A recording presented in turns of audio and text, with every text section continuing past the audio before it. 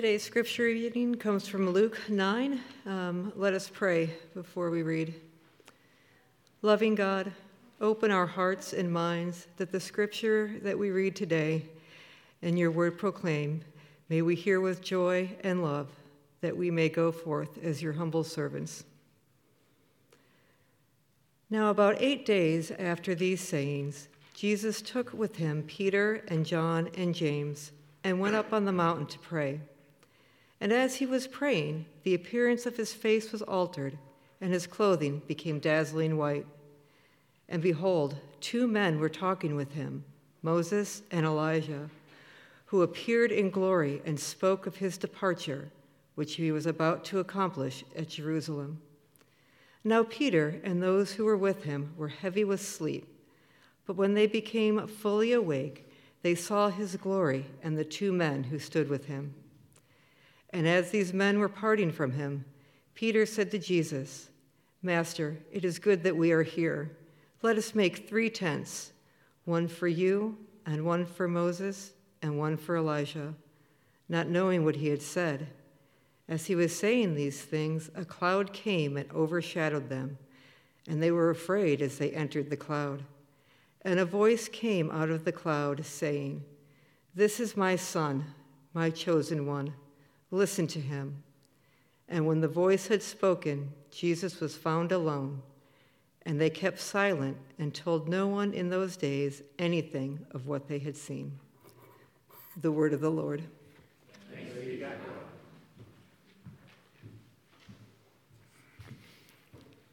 In the Epiphany season, we've been investigating Jesus by considering the relationships that he had with people in the Gospels.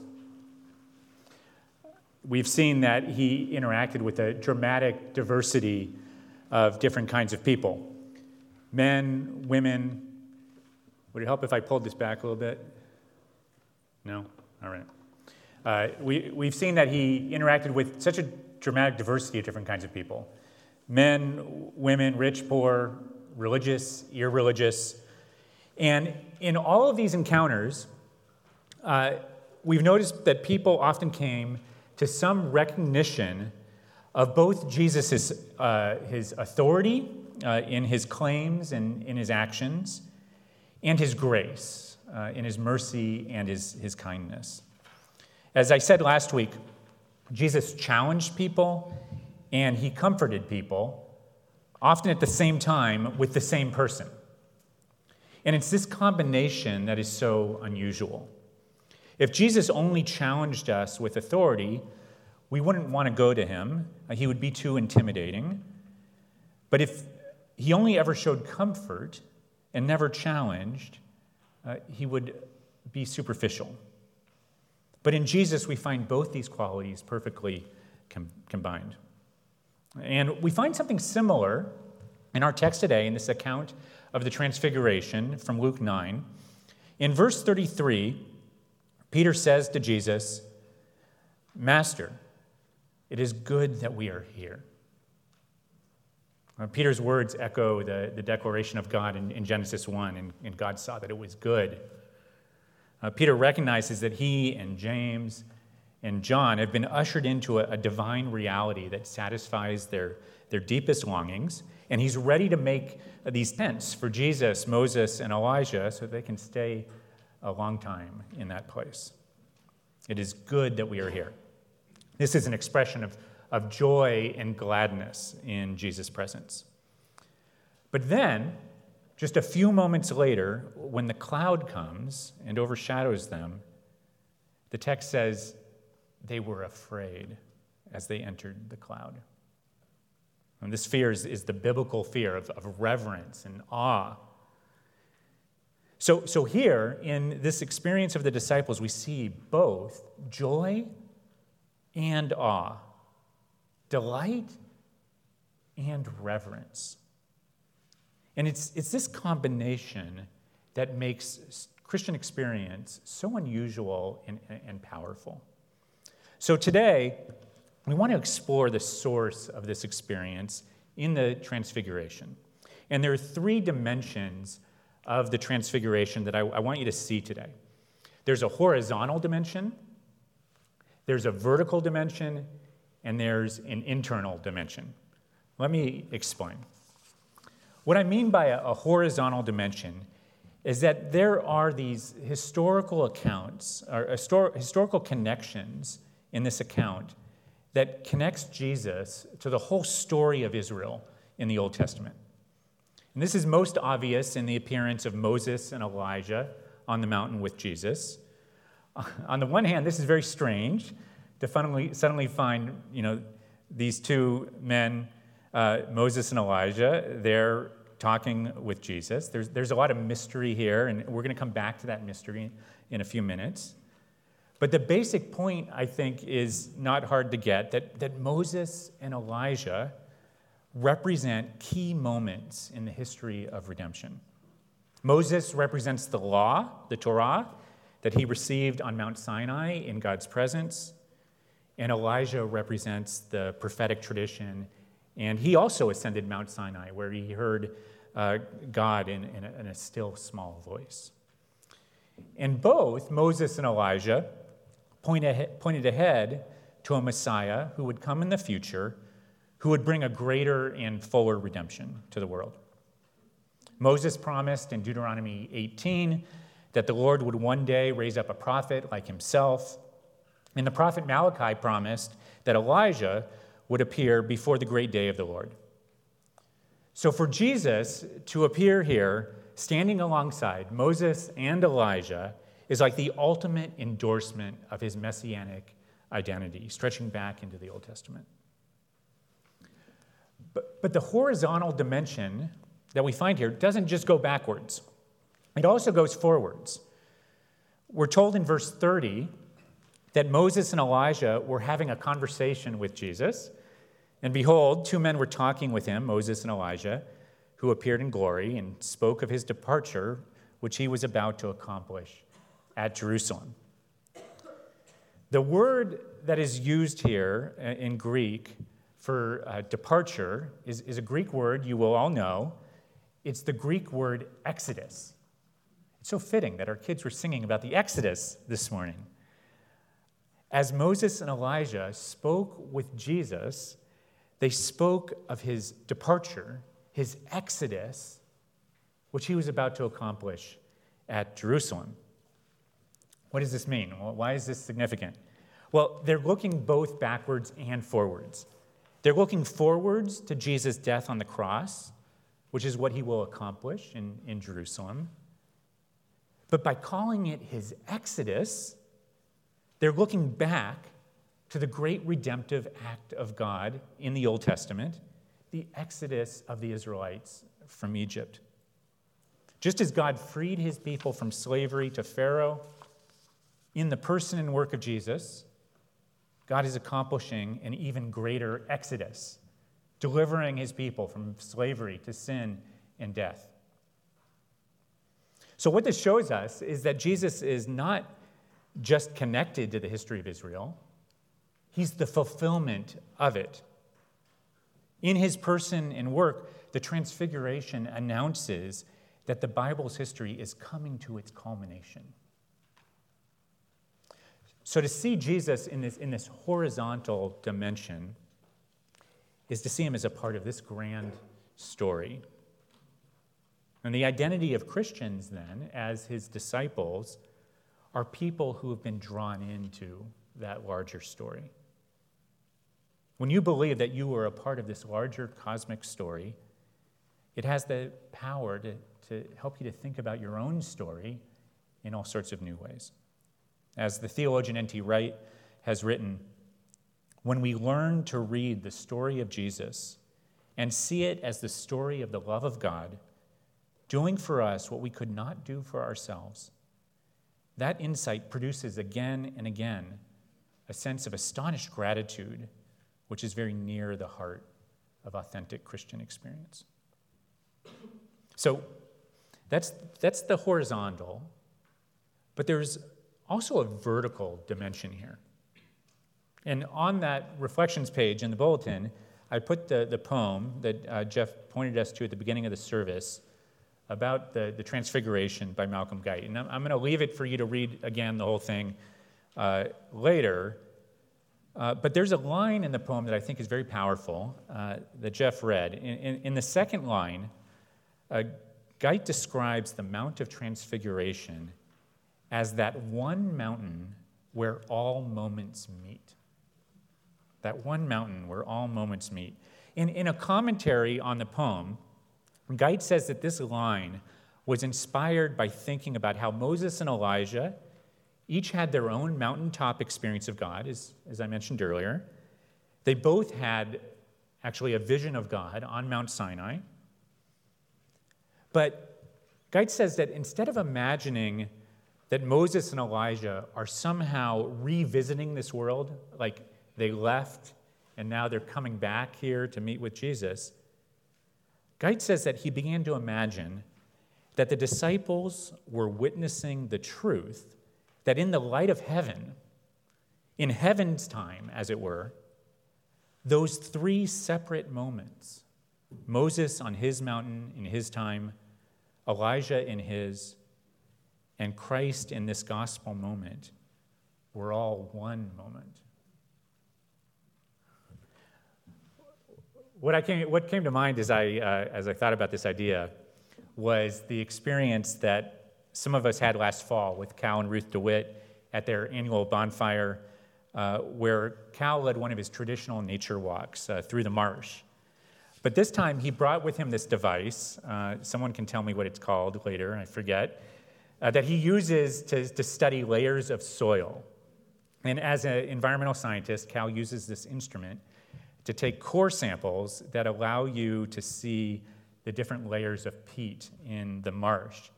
And if you go down deep enough, it's like going back in time, hundreds or even thousands of years. I think Jim Bachheim has done something similar in Antarctica, if I'm correct. You can ask him about that. Yes, he says yes. So talk to him about doing it in Antarctica after the service. It came to mind because it reveals a vertical dimension of history. Not just a historical connection, but as if all these are intersecting times. Malcolm Geit says, if Moses and Elijah saw the face of God in a mystery, then it could be none other than the face of Christ. But just as we saw that the horizontal dimension goes backwards and forwards from the Exodus to the cross, the vertical dimension also goes in two directions. It goes down like a core sample to these other mountaintop moments, but it also goes up to heaven itself, into the very presence of God. And this is what so much of the symbolism and the language here is meant to show us, especially as Luke describes it. When Luke says, the appearance of Jesus' face was altered in verse 29. The word that he uses for appearance is very rare in the New Testament, but in the Greek translation of the Old Testament, it's used to describe the tabernacle, the dwelling place of God. It's also used to describe the appearance of the glory of God in Exodus 24:17, which says, now the appearance of the glory of the Lord was like a devouring fire on the top of the mountain in the sight of all the people. And there's other divine heavenly imagery here. The robes of angels are often bright white, but notice that Luke describes Jesus' clothing as dazzling white. This is a word that's used often to describe lightning in the Bible, but in the prophetic book of Ezekiel, it's used to describe Ezekiel's dramatic vision of God in Ezekiel chapter 1. You see how, for someone who is familiar with this language and this imagery, you're meant to conclude that as the disciples stand in the presence of Jesus, they are standing in the very presence of God. The light of Jesus' face is the divine light of God. And this all comes to a climax with the cloud, verse 34. As he was saying these things, a cloud came and overshadowed them, and they were afraid as they entered the cloud, And a voice came out of the cloud saying, "This is my son, my chosen one.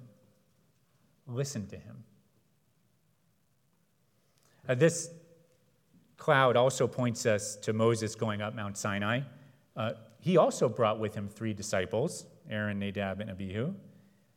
And Moses ascended to its highest peak after 6 days, and then the same bright cloud appeared. Exodus 24:16. The glory of the Lord dwelt on Mount Sinai, and the cloud covered it 6 days. And on the 7th day, God called to Moses out of the midst of the cloud. This is the Shekinah glory cloud of God that also fills the tabernacle and the temple. It's the cloud that veils and unveils the presence of the Lord. And when the disciples hear God speak from the cloud, his voice brings a final confirmation about Jesus' identity. He affirms 3 things. First, he affirms Jesus' identity as God's Son, his unique relationship with God. Second, he affirms not just the uniqueness of Jesus' identity, but the character of the relationship between the Father and the Son. Jesus is his chosen one, which is an affirmation of his messianic role. And in the other transfiguration accounts in Matthew and Mark, he's called the beloved Son. And third, the Father affirms Jesus' mission. He says, listen to him. In other words, Jesus reveals God's purposes to the world. He should be listened to. In the Gospel of John, chapter 17, in Jesus' great high priestly prayer, we hear him express the same idea when he prays, "O righteous Father, even though the world does not know you, I know you, and these know that you have sent me. I made known to them your name, and I will continue to make it known, that the love with which you have loved me may be in them, and I in them." Let me say 2 things about what all of this means. First, you see how the transfiguration and how Jesus prays in John 17 reveals to us something of God's Trinitarian life. God is fully present on the Mount of Transfiguration, as he was on Mount Sinai. But now we see a distinction between the Father and the Son. And the Father's relationship with the Son is one of a loving, affirming embrace. St. Augustine says that the third person of the Trinity, the Holy Spirit, is that love between the Father and the Son. And second, we learn that the mission of Jesus is to make the love of the Father known to the world. Listen to him. And this is so that the love with which the Father has loved the Son may be in us. So now, if you take all of this into account and what it says about the presence of God here on this mountain, you can understand why. On the one hand, Peter would say, it is good that we are here. And on the other hand, they would be trembling with fear. They weren't watching all of this from a comfortable distance. It says that a cloud came and overshadowed them, and they were afraid as they entered the cloud. At Mount Sinai, the cloud overshadowed a place, the tabernacle. In the New Testament, the same word, this word overshadowed, is used in Luke 1 when the angel Gabriel says to Mary, "The Holy Spirit will come upon you, and the power of the Most High will overshadow you." God's presence overshadows for Mary not a place, but her person. But when the cloud appears in Luke 9, it overshadows them. Jesus and his disciples. What does this mean? It means that the transfiguration is not just about what happens to Jesus. It doesn't only show us that Jesus is God. It also shows us what happens to those who are in the presence of God with Jesus. And this is my final point. This is the internal dimension. The gospel tells us that if you belong to Jesus, then God's presence is with you and in you. The Father speaks the same words of affirmation that we hear him speak to his own Son to you. We heard this declaration earlier in the service in our words of assurance from Galatians 4. Listen to them again. But when the fullness of time had come, God sent his Son, born of a woman, born under the law, in order to redeem those who were under the law, so that we might receive adoption as children. And because you are children, God has sent the Spirit of his Son into our hearts, crying, Abba, Father. In Christ, you're given an identity as God's child and the assurance of the Father's love. You're given a calling to participate in the Holy Trinity's own mission to bring God's love to the world. The invitation of the Christian life is to enter more deeply into this reality every day, to be transfigured by God's love. How does this happen? Well, the word transfigure or transform, it's the same word in Greek, is used only 3 times in the New Testament. Once in the transfiguration accounts, and then in Romans 12, verse 2, when Paul says, do not be conformed to this world, but be transformed, transfigured by the renewal of your mind, that by testing you may discern what is the will of God, what is good and acceptable and perfect. And then finally, in 2 Corinthians 3:18, Paul says, we all, with unveiled face, beholding the glory of the Lord, are being transformed, transfigured into the same image from one degree of glory to another. What Paul is saying is that what happened to Jesus is happening to you as you behold the glory of the Lord in Jesus. You are being transformed into his image. As Jesus teaches, this doesn't happen automatically, apart from suffering and cross-bearing. It means trusting in this gospel truth every day and then following him in the details of your life. He never says that it will be easy. But whatever difficult things that come into your life, God promises to use them so that you might reflect more of the suffering, self-sacrificial love that is at the heart of God. The agape love of God that Kyle shared with us last night. And he ended last night with a wonderful quote from C.S. Lewis about that agape love. And I'd like to leave you with another quote from C.S. Lewis this morning. In his famous sermon, The Weight of Glory, Lewis talks about how extraordinary it is that every single person we meet is meant to reflect the glory of God. And let me end with this quote.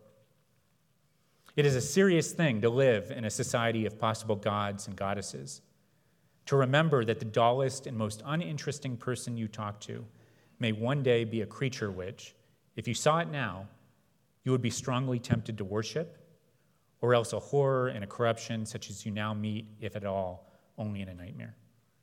All day long, we are, in some degree, helping each other to one or the other of these destinations. It is in the light of these overwhelming possibilities that we should conduct all our dealings with one another, all friendships, all loves, all play, all politics. There are no ordinary people. You have never talked to a mere mortal. Nations, cultures, arts, civilization, these are mortal, and their life is to ours as the life of a gnat. But it is immortals that we joke with, work with, marry, snub, and exploit. Immortal horrors or everlasting splendors. Next to the Blessed Sacrament itself, your neighbor is the holiest object presented to your senses. Friends, as we learn to receive the love of God in Christ, to love him in return with thanksgiving, and to love one another and our neighbors, we are being transformed, transfigured. It is good that we are here. Do you believe this? Let's believe it together. Let's pray. Gracious God, we thank you that you have revealed yourself to us in your Son. We stand in awe before your glory and your grace. Would you help us to see you more and more clearly, and then to follow you in humble service to each other and to the world. May we love as you love, and give as you give, and serve as you serve. In Christ's name we pray. Amen.